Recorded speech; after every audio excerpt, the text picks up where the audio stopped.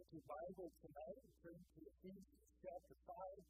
Ephesians chapter 5, as we look at this theme tonight, walking in love and in light. And I feel a little bit tonight like I'm definitely picking up where we left off, because the first couple of verses here in chapter 5, I think, really tie back to what we looked at last week as to how God tells us to behave one with another. Remember, Hebrews chapters 4 through 6 really speaks to the practical outworking of our faith in real life. Chapters 1 through 3 speak about how God wants us to live before Him and understanding the truth of our salvation in Jesus Christ, and understanding that the doctrine that we were lost in sin and Jesus Christ came to save us from our sin. In chapters 4 through 6 now speak to us about how we are to live. And tonight we're in chapter 5, verses 1 through 14. I'd like to begin by just reading through this passage of Scripture, and then we'll go back and break it down in just a few points tonight, and then we'll dismiss out to our groups for further discussion. The Bible says, Ephesians chapter 5, beginning at verse 1, "Be therefore followers of God as dear children, and walk in love as Christ also loved the church and has loved us and has given Himself for us an offering and a sacrifice to God for a sweet-smelling savor. But fornication, and all uncleanness, or covetousness, let it not be once named among you as becoming saints. Neither filthiness, nor foolish talking, nor jesting, which are not convenient, but rather giving of thanks.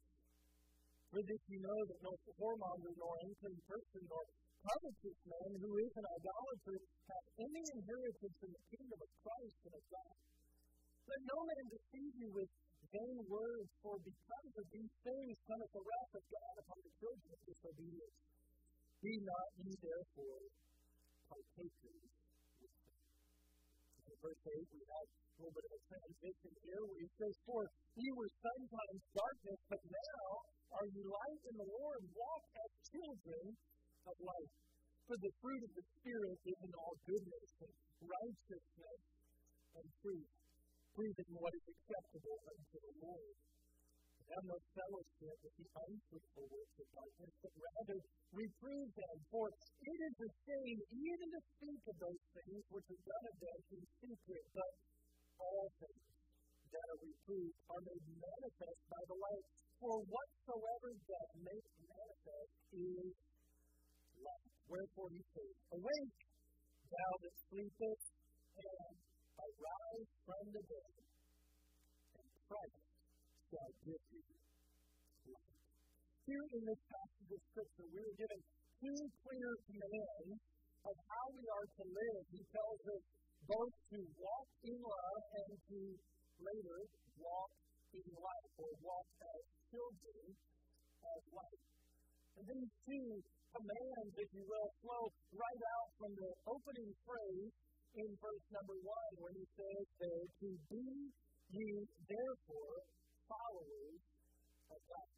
Another way to think of this idea of a follower is like a child who is following after their mother or father. An imitator, like a child will mimic or imitate their parents, so too we are to be followers or imitators of God. If you've ever been around children for any period of time, and if you know their parents, you will often see funny ways in which those children become imitators of their parents in their facial expressions, in their actions, in the little ways that they have in their tongue of phrases. It's incredible how children become like their parents. And in the same way children become like their parents, so too we as God's children, if we truly are His children, ought to become like Him. And so tonight, as we look at this passage, I want to look at it in these two different parts, both in walking in love and in walking in light. The first mandate we see here in verses 1 and 2 He tells us to walk in love. And I would tell you tonight, after studying this passage of Scripture, James and I have been going back and forth preaching through this passage, so you can disagree with me if you want. You're allowed to be wrong. No, I'm kidding. But I think verses 1 and 2 here, we can see, I'll demonstrate from this passage, really come on the heels of what he looked at last week in chapter 4, verses 25 through 32, especially. He says, and this is why I would say that, I do think James would agree with me on this, he says, be ye therefore. Why does he say therefore? What's it there for? Well, based on the preceding verses, based on what he's saying, because of these things, we ought to be followers of God as dear children. In other words, how are we imitating Christ? He tells us how to do it, first of all, by walking in love. Now, have you ever heard somebody say, well, you're supposed to be like God? And you look around and talk about that, they be like God. He's so much better than anything I could ever hope to be. And yet, here in this passage of Scripture, we're commanded to be an imitator, to be a follower of God, to be like Him. And I'm so thankful here in this passage of Scripture. He gives us two very practical and straightforward ways. I won't say they're simple because they are very challenging, but very practical ways that we ought to be like God. And the first one is to be like God in the way that we love. And that's why it says to walk in love. Walk in love. I want to draw your attention for just a moment back to chapter 4 and notice verses 25 through 32, how all of these things that we are commanded to do all can fit under that umbrella, if you will, of love. Verse 25, it says, wherefore putting away lying, speak every man truth with his neighbor. We're not to lie, rather we're to speak the truth. Why? Because we're the imitators of our Father and to walk in love. If you love somebody, you won't lie to them. The next one, he says, is in verse 28. He says, but in the soul steal no more. Those who love others won't steal from them. Would you agree? Don't steal. Instead, he says, work hard. How about verse 29?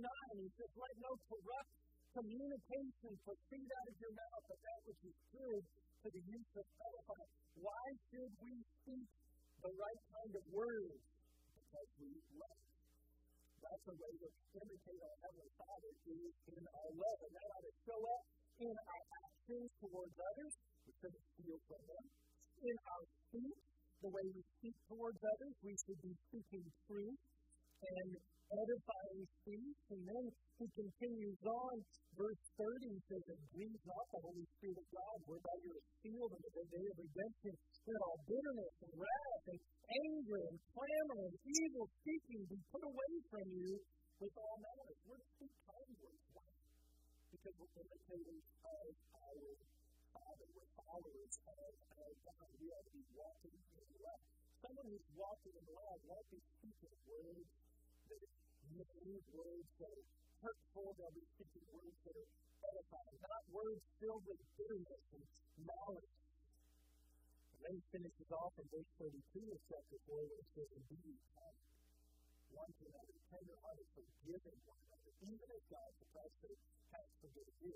Why do we do this? Because we are imitators of our Heavenly Father. We are to walk in love. And if you want to say, well, how do I walk in love? Just go back to chapter 4, verses 25 to 32. Today we have a very simple yet detailed list of ways in which we demonstrate our love toward others. We demonstrate it through our actions. We demonstrate our love through our words. We demonstrate our love through our forgiveness toward others. In all of these ways, we are living or should be living as imitators of our Heavenly Father. And these are ways in which we are able to walk in love. Walk in love. So we have the mandate here to walk in love. But then he gives us here not only the mandate, but the model or the motivation of walking in love. Go back to chapter 5. And he says in verse 2, and walk in love as Christ also hath loved us. He doesn't say be kind to others just because that's what you're supposed to do. He He says, be kind to others, be forgiving to others, don't speak evil of others. Why? Because Christ has loved you. Walk in love, not just because that's what you have to try, because that's what nice people do. Well, we could say that's true, but more importantly, we're motivated to do this because we've been loved by Christ. Christ loved us. Somebody said once, we love because we first did love. And we can definitely say that's true in our relationship with God. We love Him, why? Because He first loved us. Even while we were dead in our trespasses and sin, Christ died for us. He demonstrated His love for us. So there is a great motivation to walk in love. So when you are dealing with somebody that isn't very nice, like your brother or your sister, or maybe that other person at church or the cashier at the store or somebody on the road with Houston, you say, how am I supposed to love them? Well, recognize you as your own person.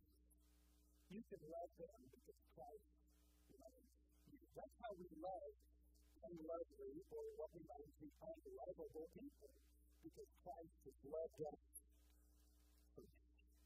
He tells us to walk in love. There's so much more here, but I want to keep moving along so that you can get to your time. The next thing I want you to notice in verses 3 through 7, he gives us another mandate here to abstain from immorality and greed. He goes through a very detailed list of all different forms of immorality. So why did he get so graphic and so detailed about all these areas of immorality, all these sins of the flesh, if you will? Well, in this whole passage of Scripture, remember, this book, Paul is writing to the church of Ephesus. Ephesus was known for its immorality.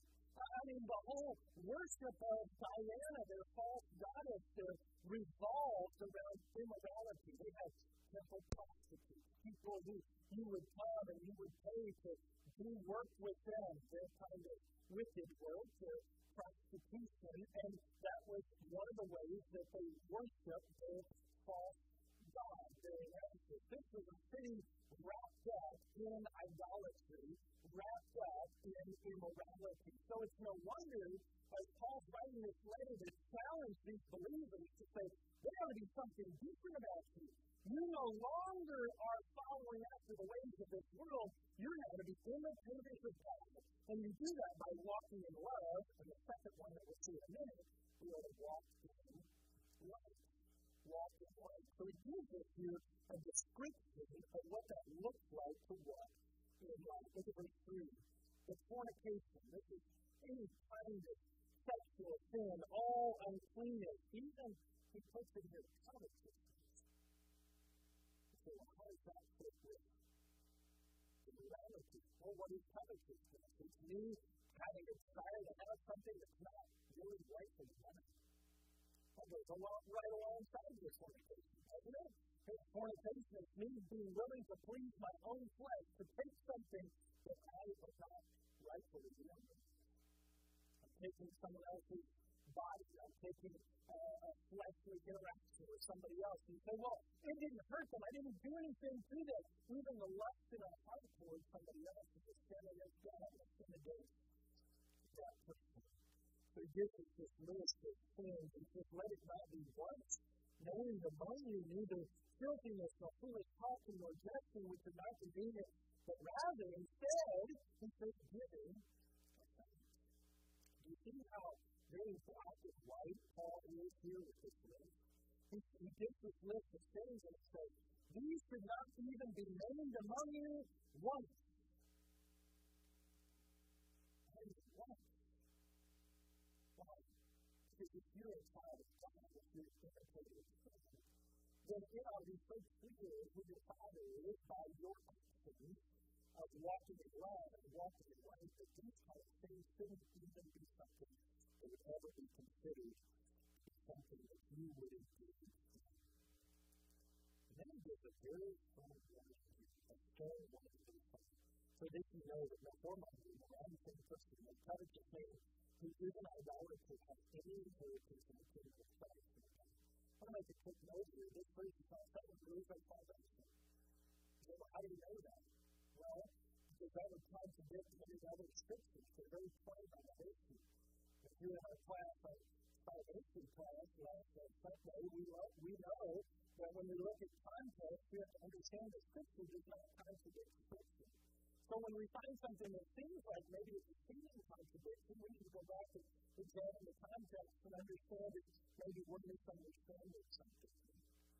So I'm coming from the position that this is not telling us we can lose our salvation. What it is telling us, though, is that those who live submitted, if you will, or in this kind of sin on a regular basis without any desire or attempt to leave and to walk with Christ, these people have no assurance of their salvation.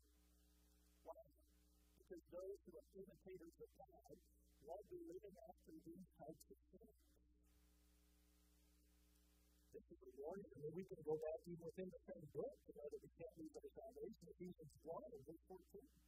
Back in the first chapter, he said, which is the earnest of our inheritance until the redemption of the purchased possession under the praise of his glory. All of the grammar in that sentence is granted and speaks to the fact that our salvation is settled forever. It's an inheritance that's already been purchased. It's already been paid for. It's already reserved there in heaven for us. But it is teaching us that true believers in Christ are not people who think themselves the same as Christ. This is a strong warning to professing believers to consider themselves as to whether they're truly in the faith or just saying one thing and living as another. There's a motivation here to abstain from sin because of the judgment. I know I'm wasting our time, but let me give you an even better motivation that gives us in the last few verses. Our motivation to walk in children of God, our motivation to walk in love, our motivation to live as imitators of God is not just because of the coming judgment. For the believer in Christ, there's a much even greater motivation in this passage. And it's found in verses 8 through 14. Here he gives us the contrast between darkness and light. Dark and light are two very separate things. When you walk into a room, you can very quickly tell if it's dark in here or if it's light. Yes, I know, for many Christians, they say, well, I kind of just gray area in the middle. When we walked into the dining room this afternoon for lunch, the Martin County service for lunch, and we walked in and they had somebody put their light on a dimmer switch, and somebody switched the light on, but it was just barely on. But in just a moment, Miss Myra came in and said, "Which kind of light is it?" She flipped the lights on. It was very clear, and it was lighted. And before it was bright, it was dark. And so this is what Paul gives us here, this contrast between darkness and light. And he says here, "Ye were sometimes in darkness." That's where you used to be, Ephesians church. And I would say that to us tonight. If you're a believer in Christ, don't forget, you used to be in darkness.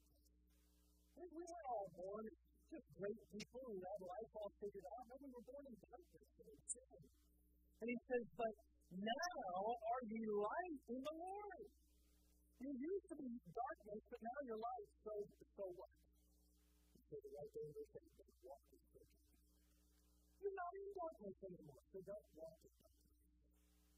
Then he gives us the fruit of the Spirit. You'll discuss that more in your group. And as we live this way, he says, this is how we prove or demonstrate what is acceptable to the Lord. And in verse 11 and 12, he tells us that we're not even to have fellowship with the works of God. There ought to be such a clear line between what is light and what is dark, that this isn't something that we're being angry and mean towards those who are in darkness. No, we're reaching out with love, with the love of Christ and the light of the gospel. But it shouldn't be something that there's darkness in us. No, because we have the light by Jesus Christ. There's great motivation to be light because we're no longer in darkness. Now we're in light. That's what he says in verse 14. Wherefore he says, "Awake and sleep, and arise from the dead, and Christ shall give you light." It's natural for children to look after parents. If you know my parents, then you know I'm a lot like them in a lot of ways. It's natural for people to become like their mentors. If you know my mentor, towards the gospel. I like this. What is my answer last this morning? My whole opening to my sermon today was not original with me. That was borrowed from somebody that I learned from many years ago. That's how we are, right? Students become like their teachers. Children become like their parents. So, the question for us to consider tonight is, are you becoming like your Heavenly Father? Who are you becoming? Who are you imitating? If somebody didn't know your Heavenly Father, by looking at your example of life and life, would they be able to know what He is like? Are we giving an accurate representation to the way we live in this world of what our Heavenly Father is like? Because we're supposed to be imitators of Him. Or instead, are we demonstrating that we're not really following our Heavenly Father anymore, we're imitating something else? We're all imitating something or someone. The question we need to consider for ourselves is, who or what are we imitating? Lord, help us now as we discuss what we've heard of the tonight. I pray that you would drive it before our hearts, help us to read some here later this evening, challenge and equip to serve you this week.